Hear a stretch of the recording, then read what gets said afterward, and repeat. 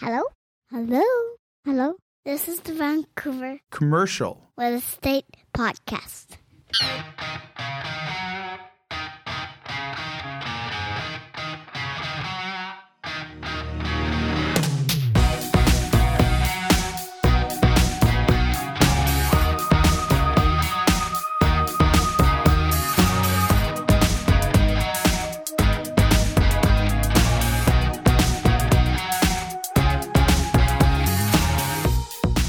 And welcome back to the Vancouver Commercial Real Estate Podcast. I'm your host, Corey Wright. And I'm your other host, sometimes host, I should say, Matt Scalina. You're my favorite of the two, just so you know. Oh, thank you. I said that. I'm the only one who shows up. Well, I said the same thing to Adam last episode, so take it for what it's worth. All right. Well, I'm happy to be here. I was especially happy to be here because we have Raymond Wong on the program today, out of Toronto, Vice President of Data Applications and Data Solutions at the Altus Group.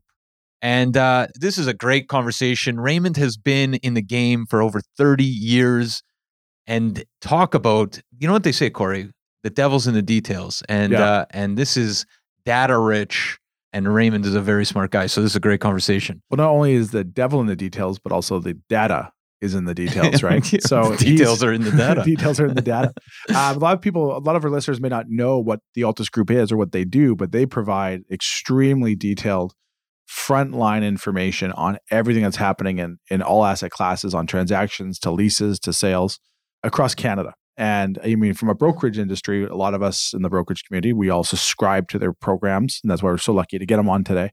But just very in-depth knowledge of what's going on, where, who, how, and everything in between. Looking from the outside in, on the residential side, and we've talked about this, MLS, there's exclusive deals, but for the most part, almost everything is on MLS on the residential side.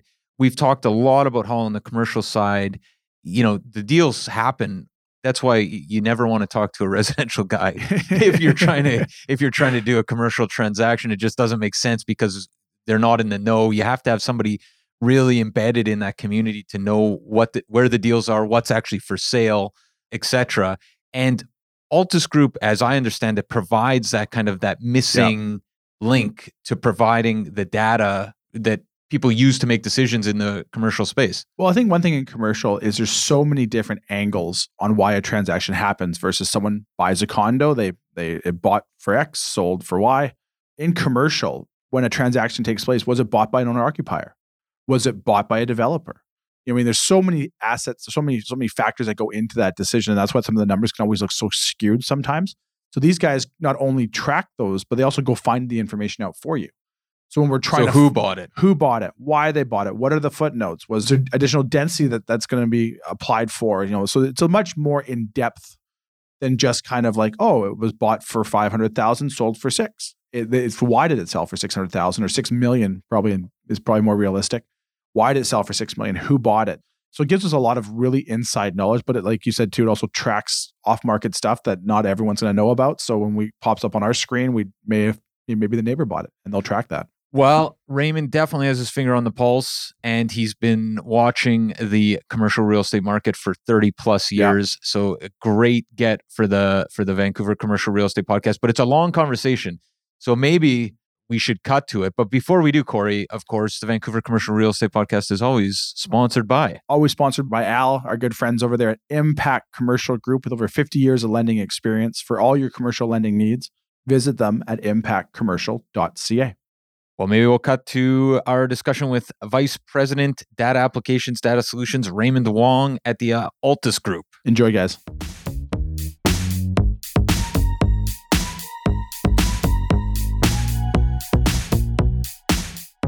Okay, we're here with Raymond Wong, Vice President, Data Operations and Data Solutions at Altus Group. How you doing, Raymond?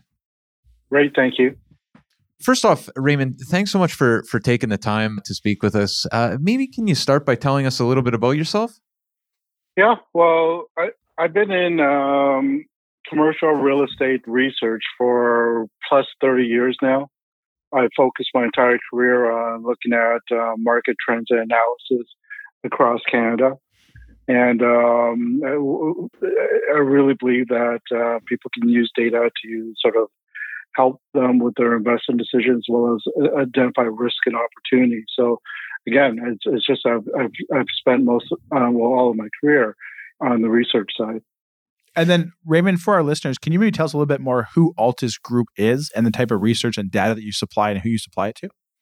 We mainly service the commercial sector. So we're a global company focusing on software or real estate software. And we're very well known for the Argus software. And from a data perspective, we look at benchmark and indices, so how buildings compare with one another in way of performance, as well as valuation and market analysis. So it's utilizing the software and data to help our clients with their real estate objectives and strategies. And Raymond, I'm not in the commercial real estate space. I'm familiar with Altus, but less so than Corey. I bet some of our listeners out there are thinking, okay, they're used to the residential kind of side and MLS. Can you talk a little bit about the differences and kind of, obviously Altus provides more information, but can you talk about kind of the space that Altus occupies in relation to MLS? Well, with MLS, you have the various real estate boards, and we work in partnership. And I apologize, we do collect residential new homes data. So we work in conjunction with the various real estate boards on because they more or less focus on resales. And we focus on, we go hand in hand because we also look at the availability of product or listings in the marketplace. And what we look at from a residential standpoint is very similar to commercial. What's the highest and best use? And we do a lot of sort of multi-res or multi-family residential with apartments. So we're very cognitive of consumer trends and needs. And we have the same drivers in our sector with respect to the impact of immigration, to interest rates, to consumer confidence, and how that impacts both the res and the commercial aspect, and as well as market fundamentals going forward. So the two are sort of similar, but you have various different indicators in the way of price points and data that you track. But the factors that are influencing both really impact on both commercial and residential trends. I know that William Wright, Corey's brokerage, subscribes to Altus across Canada. Is there any public-facing component to this where people can access information without a subscription if you're not in the industry and you're just interested in commercial real estate? Or is it primarily industry insiders or industry participants subscribing? Absolutely. So with our altusgroup.com website, you can access market trend reports, especially on the commercial, as well as some aspect of what's happening with the housing market and direction. So again, our use of the data and leveraging where we think has potential risk and opportunities with respect to market direction. So that's available on our website. But again, if you want to go deeper with the information, especially on the data component, that's a subscription. But our information is available on our website. I was just thinking now that after we're sharing that, I could be out of a job if enough people subscribe to this to Altus. Raymond, one of the biggest reasons why I wanted to have you on today is you guys are obviously on the forefront of what's happening, not only in BC, but across Canada in every major asset class. And one thing we wanted to sort of dive into is what are you guys seeing with respect to how is BC stacked up against maybe other major markets across Canada during COVID and maybe pre-COVID, and then what markets in BC have sort of accelerated and what asset classes have? And I know that's a loaded question there, so we'll unpack it. And that's slowly. A lot. Maybe that's a half hour's worth of conversation. Yeah, I was going to say. So maybe we'll start with how is BC, like, what have you guys seen? Like, how has BC been over the past, say, 18 months during the pandemic, and how is that compared to other provinces? You know what? It's interesting when you look at on a major market basis, we always compare Vancouver and Toronto. And Vancouver and Toronto is the most recognized markets on a global basis, especially dealing with investors. So when you're looking at investors, they're always comparing Vancouver and Toronto assets. So usually from an investment standpoint, Vancouver, BC is always is number two to Toronto in the way of investment activity. So, from that perspective, there's direct parallel. So, Vancouver went through the same thing that every other market went through with the pandemic. That especially the impact on the office market, and with increase in sublet space and the availability rates moved up both in Vancouver and Toronto. And you also had that sort of movement of people to the outlying areas like Vancouver. You have Kelowna's and the outer suburbs of Vancouver as people were looking to move into more space, especially if they were working from home. So the concern in BC and with the other markets, and like Victoria has also benefited from that movement, but Victoria has the same bit of challenges as Vancouver from housing affordability standpoint, and as well as Toronto. So everyone's gone through that sort of similar shift of on the office front, and as well as over the last number of months, it's sort of a return to the urban area after their apartment vacancy sort of went up a little bit during COVID, because people are starting to move out for looking at more space. So similar to Toronto, Vancouver also saw an increased flux of demand in apartments in the urban area, as well as with new homes on condominium activity, especially in the downtown. The level of activity in both Vancouver and Toronto really increased, especially when you compare it to actually 2020 and as well as 2019. So there's similarities from that perspective. But one of the positive things that we've seen, and we sort of covered this on the pre-call, is what we like seeing on the office market. So both Toronto and Vancouver, and as well as a few other markets, we started to see a drop in sublet space. So as a percentage of the sublet space that is sublet, that was really driving the availability rates up because people were basically trying to get rid of their space or didn't need their space anymore. Vancouver actually saw both a decrease in the sublet space and a decrease in the availability rate in the downtown, whereas Toronto saw a decrease in the sublet space, but they still saw a slight increase in the availability rate in downtown. So in a way of a recovery performance, Vancouver is actually doing a little bit better than Toronto and some of the other markets across Canada, especially with Alberta. But you're seeing that Vancouver is starting to come back a little bit, at least positive in the signs so far, and places like Halifax. So Halifax, they've also benefited from people relocating into sort of more space or bigger bang for the buck from a residential perspective.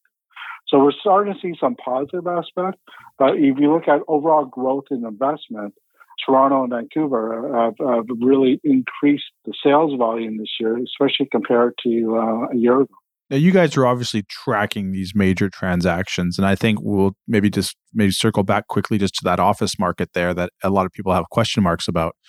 Has there been a lot of large office buildings that you've seen come across and transacted both in Vancouver and Toronto?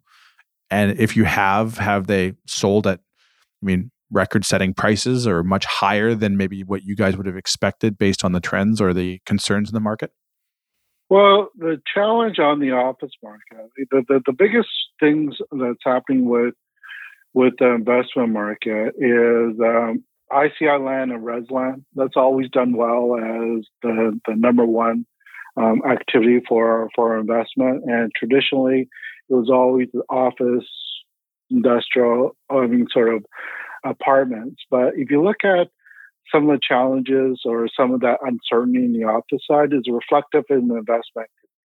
So overall investment activity has dropped off, and the demand for industrial or the activity for industrial and apartments have increased at a faster pace. And same thing with retail as well.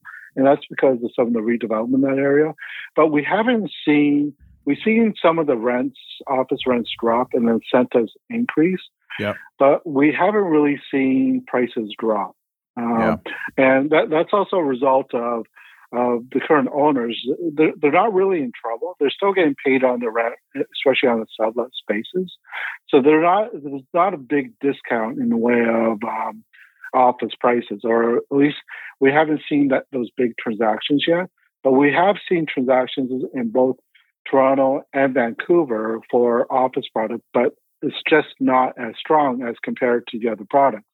So we're definitely haven't seen sort of a fire sale on the office side, and in a way, it's probably seen a flattening of prices there. But again, that still remains to be seen. But when you look at some of the positive signs that we've seen, especially with Vancouver, with the office vacancy rates, it's starting to stabilize, and especially not just the downtown, but in the suburbs, and it's starting to come down a little bit. And that's the first time we've seen that since sort of pre-pandemic.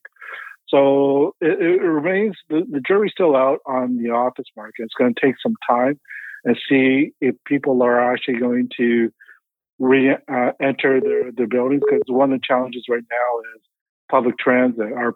Do people feel safe getting on public transit and getting into work? And for me, when I take public transit, I live in Toronto, work in Toronto, that when I take public transit, there's basically nobody on the train. Mm-hmm. But when I drive, it's taking me back to pre-pandemic levels, because I live north of the city, and it's taking me anywhere from an hour to hour and a half to drive home because everyone's driving. Nobody's taking public transit. And the parking lots are fuller than during the pandemic. So people are starting to come back to the office, but they're driving or taking their own, some sort of own transportation. And I think that's why people are sort of moving back into downtown.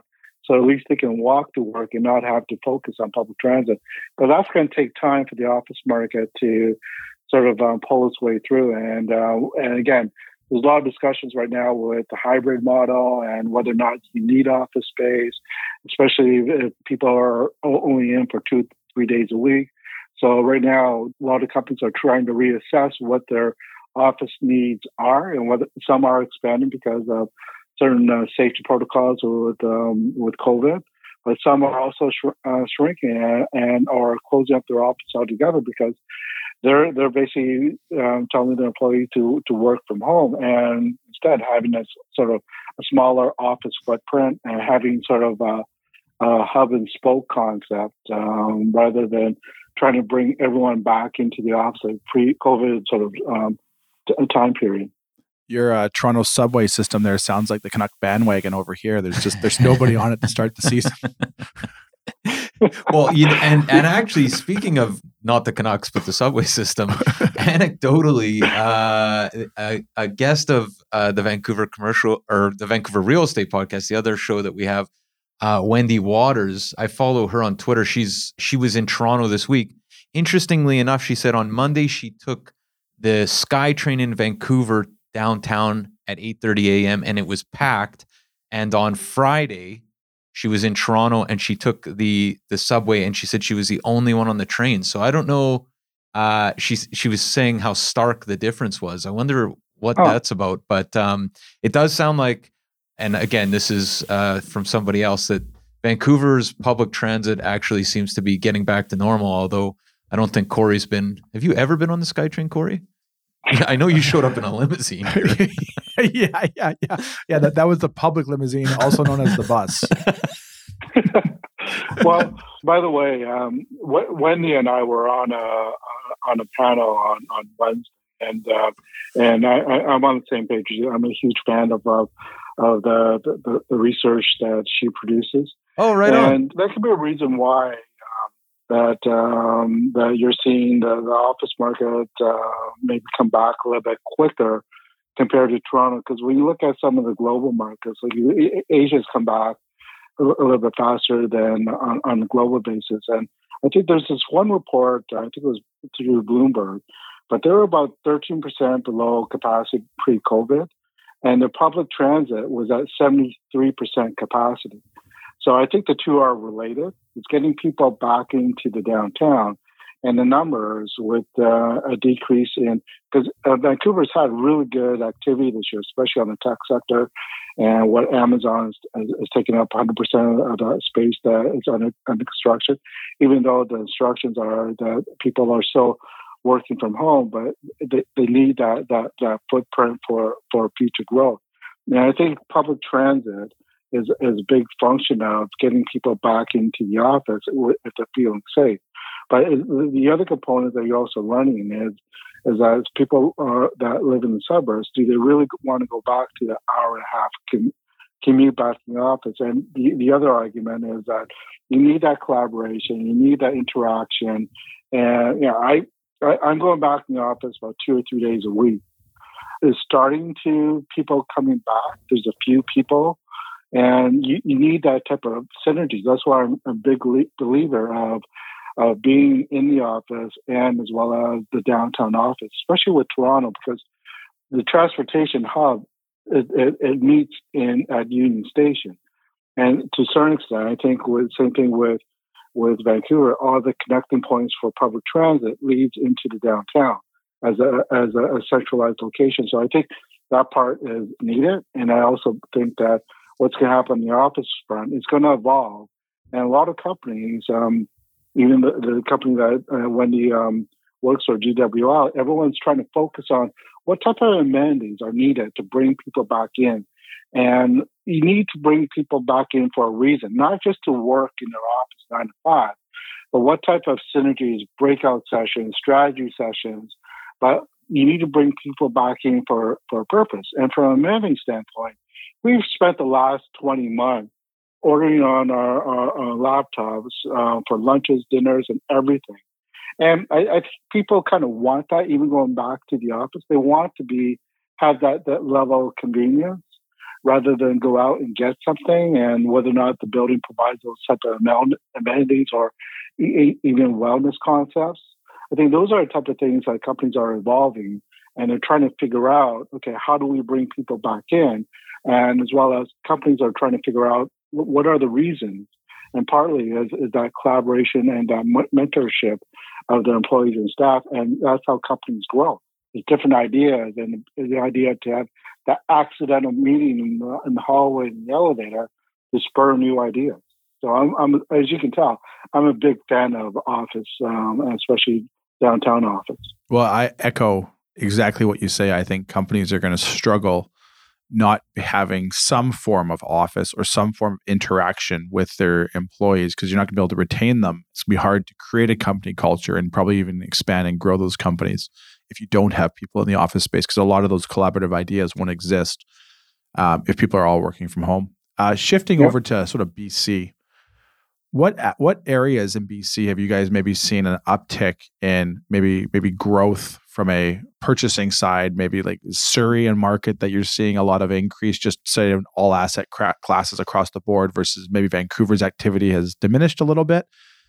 Where have you guys seen maybe increased volume of transactions throughout the province, and maybe where has it pulled back a little bit? Well, it's sort of based on location, but based on product availability, because as you know, one of the hottest commercial sectors has always been on the industrial front. So it's anything to deal with logistics and the availability of land. So that'll get into your Burnaby and Surrey in the way of activity and from a cost perspective. So I don't have those numbers in front of me, the actual difference in volume, but I can tell you that overall investment volume compared to a year ago, Vancouver was at $4.3 billion. Now it's over $7 billion in the way of investment transactions.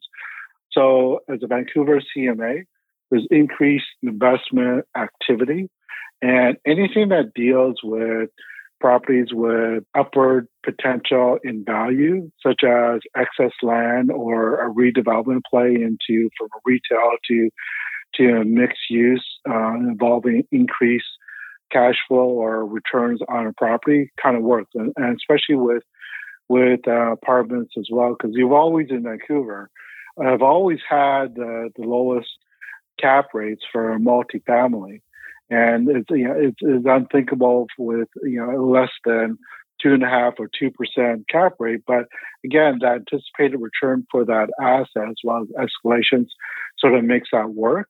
So we're definitely seeing an increase in investment activity, not just in Vancouver property, but in your Surreys, your Richmond, and the outlying areas, especially as investors are looking for higher returns, because it's hard to get those type of assets paying 300 or 500 basis points higher unless you go out with a little bit more risk out into the outlying areas. But Victoria is another market that has done really well and has attracted not just further office demand, but industrial and retail and overall investment activity, and as well as Kelowna and the outlying area, especially the work from home, as people are looking for sort of more affordable housing and more bang for the buck. And that comparison is sort of similar with other markets across Canada. I apologize, I just don't have the numbers in front of me to go a little bit more specific. One number that I just wanted to kind of clarify, Raymond. So if I understand, you're saying from 2020 to 2021 in terms of just transaction volume, we're up almost like pretty close to 100%, it sounds like. Yeah. So the interesting number right now is that part of the 2021 activity was based on the delayed or postponed transactions that were planned in 2020, led into 2021.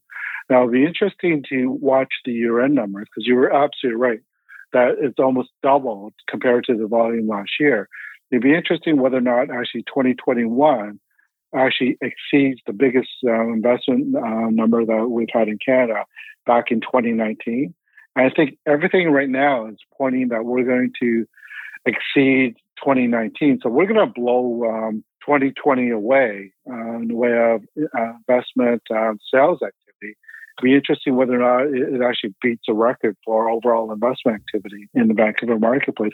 And this is without office, because 2019 and 2018 were driven by the sale of office portfolio, like the Bentall portfolio purchased by Hudson Pacific. Right. And it'd be interesting whether or not the increase in volume that we've seen on ICR land, as well as industrial and apartments, sort of blows those numbers out of the water by year end. In your mind, Raymond, what is driving? I mean, so you answered exactly what my kind of larger question was: is how does 2020 was obviously COVID depressed marketplace, but it sounds like we're still for 2021 potentially going to be at a record level. What do you think is driving that market? Is it in part because of the kind of depressed conditions of 2020, or what is driving demand and kind of this frenzied pace of 2021 in your mind? There's a lot of capital out there looking for a place to be placed, and when you look at real estate, so that goes with the overall confidence of investors. And what we said earlier with respect to, it's not just the domestic players, but foreign players looking at BC and Vancouver and Toronto and Ontario, because they recognize those type of assets. So there is a big demand for real estate, and the relative stability, not just for Vancouver, but in Canada. And again, this year we've actually progressed. And the other thing that we're seeing is that the overall lease activity for the office side is more in 2021 versus 2020. So we're seeing that aspect of it as well. But it's the overall, is the immigration that is going to hit Canada over the next 2 or 3 years playing catch up, and the overall confidence by investors for the Canadian and the Vancouver market. So I don't think this is going to slow down. It may come down a little bit in 2022, and that will be basically the shortage of product, and as well as whether or not 2021 was sort of a double count year from 2020. Right. But I think right now there's the overall confidence from investors, not just on a domestic level, but on a global basis for Canada, and the relatively stability of returns for these type of assets. It sounds like we know you're in Toronto, Raymond, and making the comparison between Toronto and Vancouver. I'm just wondering, we've seen over the course of the last 18, 20 months, and you've mentioned it, this flow of people to the suburbs or smaller communities looking for space. What is your take on cities, large cities, moving forward in terms of potential? Has COVID changed your perspective on the role of large cities in Canada in terms of potential upswing? I'm an urban planner by background, so I love cities. I love the discussion of how they evolve and change, and that's exactly what they're still going through. But yeah, it's interesting with the return of the condo market, especially on the new home spaces and the project launches in Vancouver. So you have that confidence base, and I think we're going to see assets evolve. And we've been talking forever about retail and how that's going to evolve, and we're seeing a lot more densification, especially with rentals and residential condos, with redevelopment of some of the malls. So we're seeing that evolution and the whole experience part of retail. We're going to probably see the same thing on the office front. There's going to be other tenants besides the traditional tenants that I have in there. Maybe focus on wellness, maybe focus on amenities and the whole aspect of co-working space, offering companies a lot more flexibility to expand quickly or to shrink quickly and still accommodate their office needs. So I think that we're going to see a continued evolution, because some of the aspects that we had pre-COVID for the downtowns, like close to restaurants, close to shopping, you can walk to work, they're still there, right? And that hasn't changed. And I think the younger workers, the millennials, they still want that aspect of it. Again, with the demographic shift, we're going to see that anyways, with people moving out to the suburbs or to outlying communities for more space with growing families. So I think we're going to see a continued evolution of the urban area, the downtown. But I don't think the downtown is going to go away in the way of people vacating the downtown and not living there or not using it. But it's going to evolve as people's needs change and companies. And one of the big factors that everyone's facing, and even us as a company, is the ability to attract skilled workers. So there's a shortage. Even though the unemployment level is still a little bit higher than pre-COVID, there's still a challenge in getting people to apply for positions. And I think by having amenities and that office experience and the company culture will bring people back in. So I'm still a strong believer in that. I think we're going to evolve with this COVID, and especially with the space layout and allowing for social distancing. But again, I'm a strong believer of both office and the urban areas and downtown.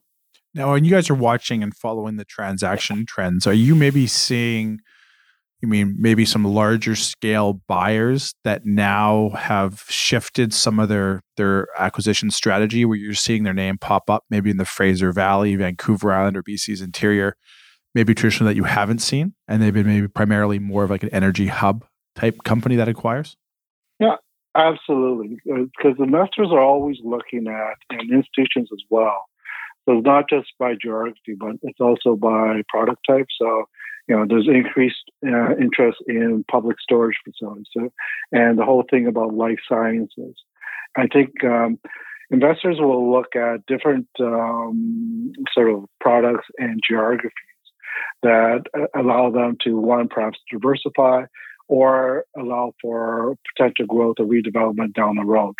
So I don't think it's any big surprise that we're seeing other sort of perhaps bigger institutional investors are looking at outlying areas as potential sort of short-term investment for long-term gains.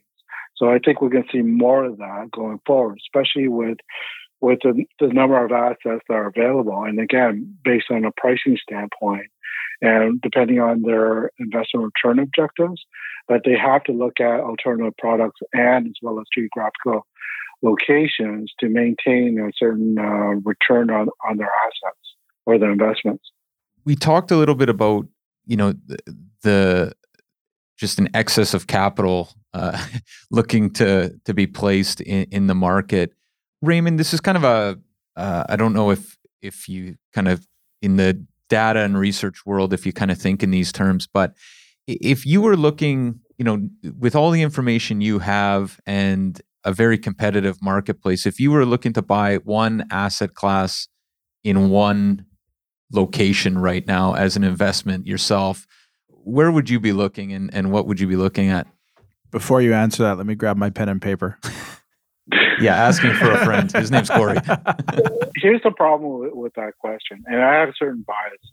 Because I started my career in industrial research for a commercial brokerage company, and I absolutely love industrial. I up and down industrial rents always go up and down, maybe about 10, 20%. And you don't have that same exposure with other asset classes.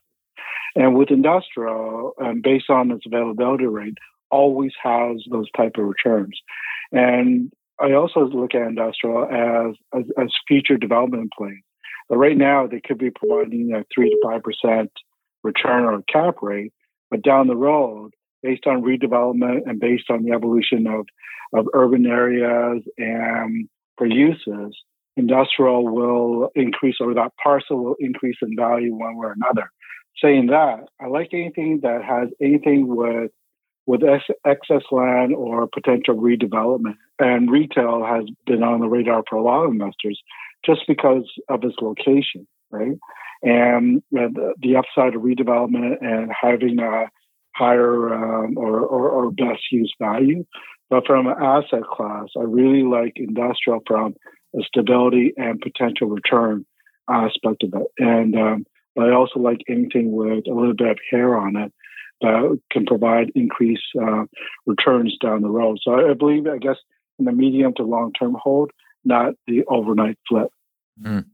Maybe just thinking, it sounds like you've kind of touched on this a little bit in terms of what the market looks like kind of 6 months, 12 months, and then 3-5 years from now. But can we have a best case forecast here for maybe British Columbia and Canadian commercial real estate?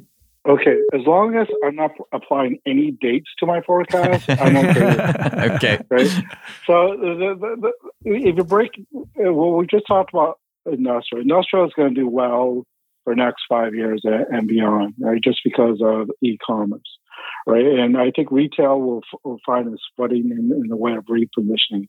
But I think we're going to see a continuing evolution in that area.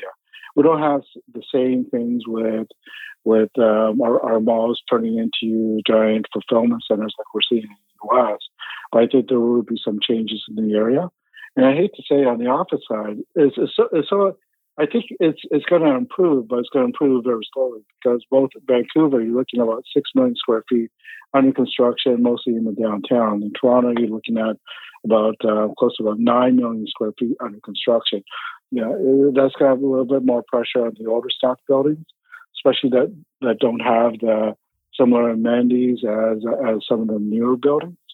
But so I think that the verdict's still out there, and companies are still trying to figure out how much space they need and how that's going to change.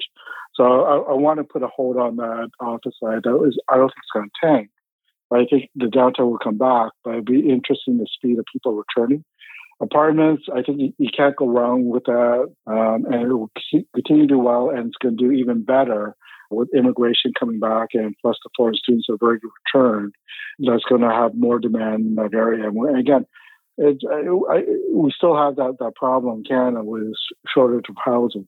So I think from a market fundamental standpoint, we're going to do okay. And industrial, we're going to do better compared to perhaps on the office side. But I think we're still going to go through a transition. But I think the way the Canadian assets are, especially Vancouver and the international exposure, that they will always attract attention and there will always be a demand for that type of product. So I don't think that we're going to see any major corrections over the next 2 to 3 years. And I think it's going to be a gradual recovery, but it'd be interesting to see the speed of it in the next 12 to 18 months, because you have inflationary concerns, you have the potential increase in interest rates, and as well as perhaps a global slowdown. And you still have the supply chain logistic issues that you're seeing that are starting to hit us. So there's a bunch of other factors I think overall, I think we're good. I don't want to say we're doing fantastic. I think we're doing okay. And we sort of have to wait and see how other things sort of pan out over the next 9 to 12 months.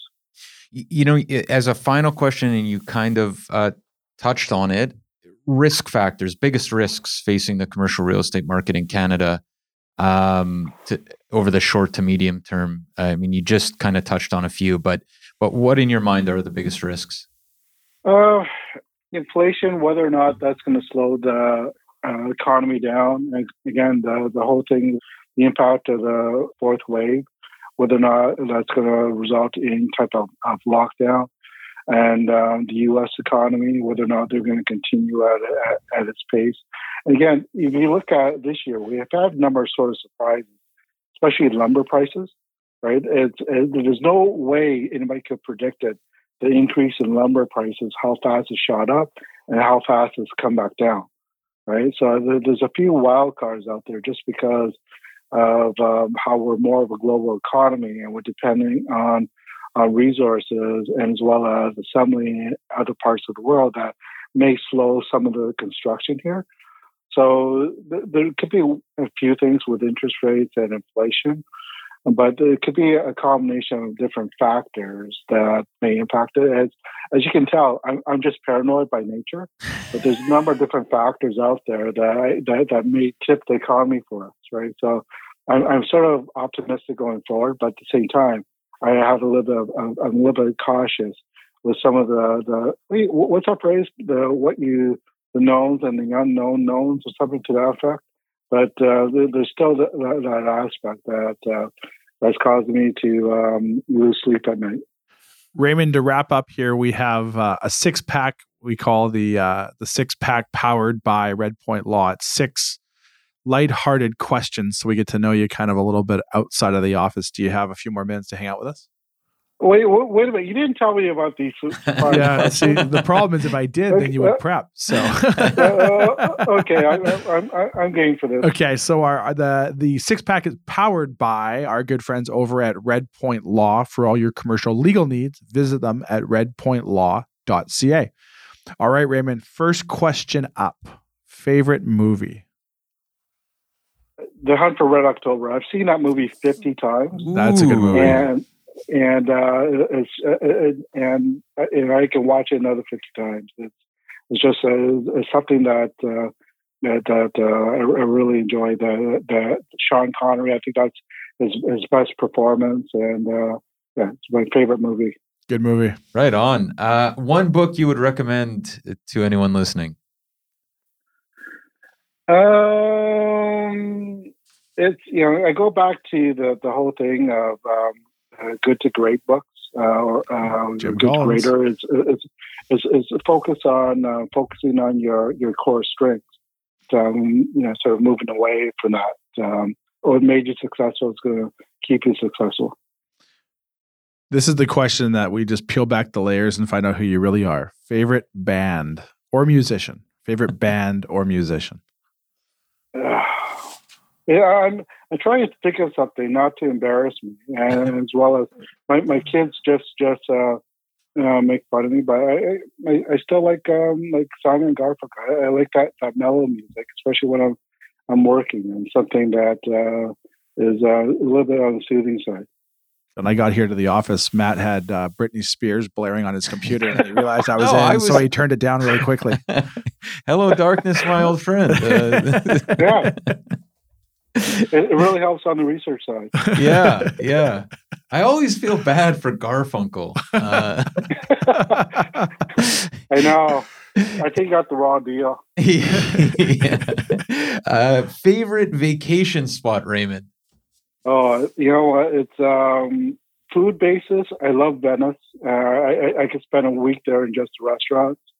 And the favorite vacation is probably our last Hawaii vacation on the big island that's really rustic still, and the weather is just perfect, and the golf is just perfect. Well, you don't like landing in Maui and the first thing you see is Walmart and Costco? Yeah, it's I just like it was just because we actually went to Honolulu first, And to go from Honolulu into the Big Island, it was just like, this is it. This is perfect. Quote or inspirational quote that you choose to live by? You know what? Be recognized for something and be the best at that. And as well, we'll do a couple of quotes. Always look at the fun part of whatever you do. If you're not having fun, I don't think you're living. And I think having a sense of humor and having fun helps you grow as a person. And you're just not bitter all the time, right? Sorry, that's not probably an exact quote, but that's how it's. No, but words to live by. I like it. Last question for you, Raymond, and we really appreciate your time. One piece of advice after a long career studying commercial real estate, one piece of advice for anyone listening in regards to commercial real estate in Canada. You know what? It's relationships. And I started 33 years ago in this business, and a lot of those people that I started with, I'm still very good friends with. And it's the relationship and the networking ability of the people that surround you, make you a better person and better informed. But I think those are the relationships that you carry for the rest of your life, and not just in a job. So it's really important to be able to make friends and to establish strong relationships in the business. And I think that goes with other sectors, not just real estate. And real estate, as you know, is a very close-knit community. So I really appreciate those friendships that I built over the years. Great advice, Raymond. And how can our listeners find out more about yourself and everything that the Altus Group is doing? Well, on LinkedIn, as well as I gave you our website at the beginning of what our company does and the publication and the services. So I think those are the first two things you start. And plus, you know what? Call me up or send me an email, and I'm quite happy to talk to, especially exchange ideas. Like I really enjoyed the discussion that we had today. Anytime you can exchange ideas or exchange, especially opinions, it works. So feel free to reach out to me anytime. Excellent. Well, thank you so much for your time today, Raymond. We really appreciate it, and all the insight, not only for BC, but also how we're stacking up across Canada. Great. I had a lot of fun. Thank you very much for inviting me. Thanks, Raymond. Okay. Take care. Have a good day. You too. Take care. Bye.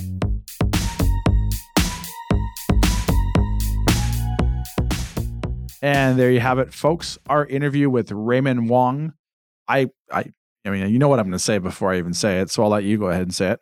Hello, darkness, my old friend. No, I was going to say amazing. Oh, no, phenomenal is the actual line. But Adam stole that word, so I'm gifting you the word amazing now. Oh, so, thank you. Amazing. Just don't gift me awesome. Amazing episode. Absolutely. No, it was a fantastic conversation with Raymond. It's funny that he seemed very bullish on commercial real estate generally, and yet said, as you can probably tell, I'm very paranoid. I'm a very paranoid Well, person. I think if you're going to be a research guy or an analytics guy, you've got to always take everything with a grain of salt and look at the underside of it, right? Because they're tracking trends and data, and they've seen good markets and bad markets. So I think sometimes people almost look into commercial real estate or real estate in general in the province of BC. Like if I buy it, it's going to go up, and it's a marketplace, and a market means it goes up, and a market means it goes down.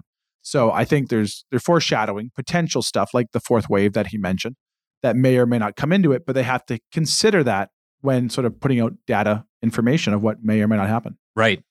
He's pretty confident on industrial though. Yeah. How can you not be? I feel like if we've been doing our podcast on the residential, real estate generally, but the residential side of the market for 5-6 years. I don't think I've ever heard anyone talk about anything with the confidence that industrial is spoken about by guest after guest on this show. Well, I'll tell you right now, you could go buy a tent, put it on a piece of land, and put industrial property for lease, and you'll get multiple offers on it.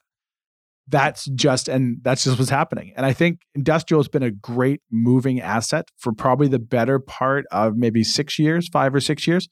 The pandemic has just put that much more onus on that asset class. And as there's a housing crunch, it's very easy to take old industrial land that might be 30 to 50,000 square feet and has a 3,000 square foot building on it and plunk 300 condos. Right. So you've got shrinking supply, increased demand. Pandemic's put even that much more demand on it. It's just it's a perfect storm for any landlord or seller in that asset class for now and probably for the foreseeable future. Right. I think he was saying at least the next 5 years, he thought. So, Yeah. no, great conversation with Raymond, and Altus Group is a fantastic resource. That's obviously the case.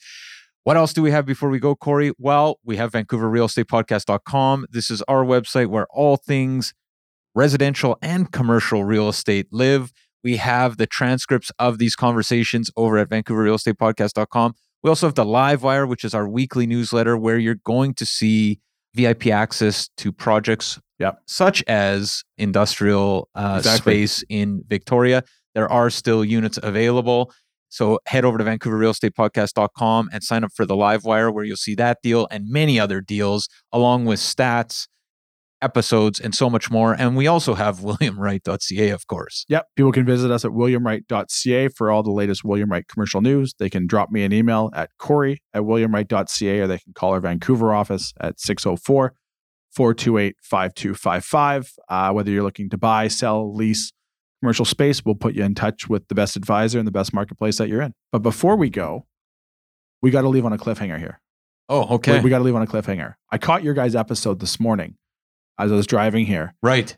You know, you guys are on this great health kick. A lot of our listeners don't see it, but I come in here and like Adam's literally eating kale like a bunny in the corner there. And he's got It is true. His lunches have changed dramatically. Yeah, it's I don't know if there's even lunch in there anymore. The guy's lost so much weight. Not that he had to, but yeah. And he's looking good. And Peloton is a big thing. Yeah. Everyone's talking about Pelotons. And you guys had mentioned, or earlier Adam had mentioned, you know, sort of who his favorite Peloton instructor is. Right. And I feel like you're setting me up for failure by asking me mine. So I will tell you. You have told me. I will tell you next week. Okay. And I have seen the video. Of me Pelotoning, that's not good. That is not good. Tune in next week to find out who Corey's favorite instructor is on Peloton.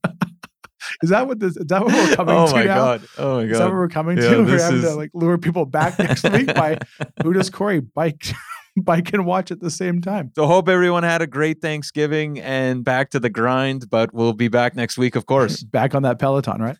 Take care. Thanks guys for listening. Subscribe today.